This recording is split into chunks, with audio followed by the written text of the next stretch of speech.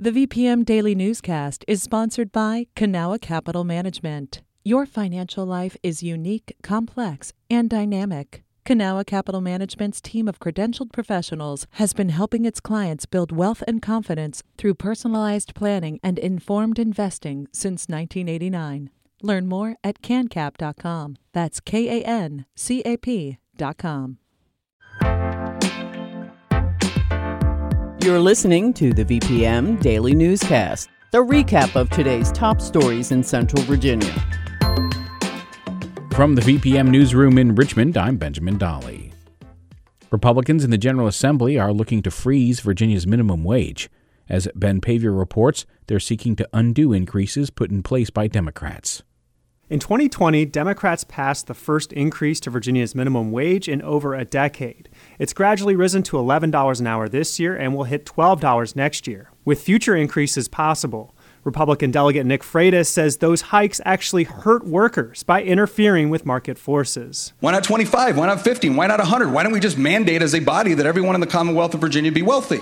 A study last year by the Congressional Budget Office found that raising the federal minimum wage to $15 an hour would cut employment by about 1% across the U.S. But it also found the hike would bring nearly 1 million people out of poverty. Freitas' bill has one final vote in the GOP-controlled House. It's likely to run into more obstacles in the state Senate, where Democrats have already killed similar legislation. Ben Paviour, VPM News. The General Assembly is also considering a bill that would allow people to sue bars and restaurants if they serve alcohol to an underage customer who goes on to cause an accident or injury. Whitney Evans reports. They're called dram shop laws, and Virginia is one of only a handful of states that does not have one on the books. They say businesses can be liable for over-serving patrons who later get into a car crash or hurt someone. Members of the Senate Judiciary Committee reviewed the legislation Monday, recommending the rule only apply to instances where the customer is a minor. Advocates say this builds on efforts to curb hazing, which sometimes takes place off campus at bars and restaurants. But industry groups oppose the bill. Tom Lisk with the Virginia Restaurant, Lodging, and Travel Association says this bill will lead to higher insurance costs for businesses. It is not a cure for drunk driving. It does not stop someone who's going to be negligent from being negligent. It's already a misdemeanor offense to serve a minor alcohol in Virginia. Whitney Evans, VPM News. The City of Richmond is currently accepting applications for real estate tax relief for residents who are older or have a disability. People already participating in the program must submit their recertification by March 31st to stay in it. The deadline for new applicants is June 15th. Qualifications are based on an individual's income as well as the income of others living in the household. For more details, head to the Richmond City website. Yesterday, Tina Watkins was sworn in as the City of Petersburg's new fire chief. She's the first woman to lead the department in its nearly 250-year history. Melvin Carter, Richmond's fire chief, highlighted the historic moment.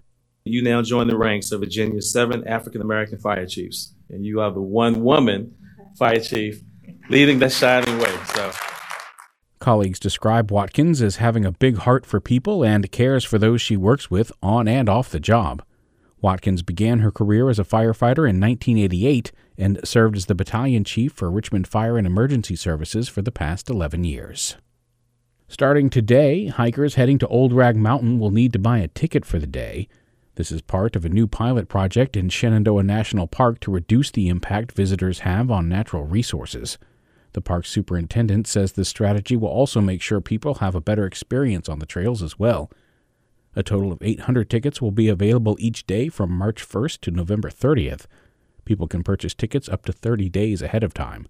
Park officials will share data about the pilot program once it's finished. The new name of the Washington football team will be unveiled tomorrow morning on the Today Show on NBC. According to the Richmond Times-Dispatch, there's been speculation around the team taking on the name Commanders. They've been playing as the Washington football team for 2 years after dropping the Redskins moniker due to its racist portrayal of Native Americans. This has been the VPM Daily Newscast. Some of these stories may have changed since the newscast was recorded. You can stay connected to what matters by heading to vpm.org/news or follow us on Facebook, Twitter, and Instagram at MyVPM.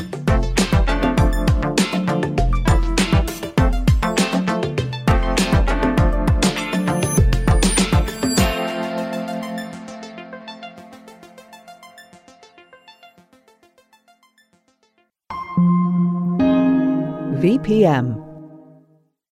I'm Rachel Martin. You probably know how interview podcasts with famous people usually go. There's a host, a guest, and a light Q&A.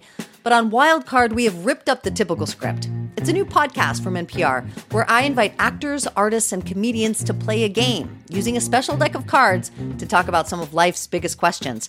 Listen to Wildcard wherever you get your podcasts, only from NPR.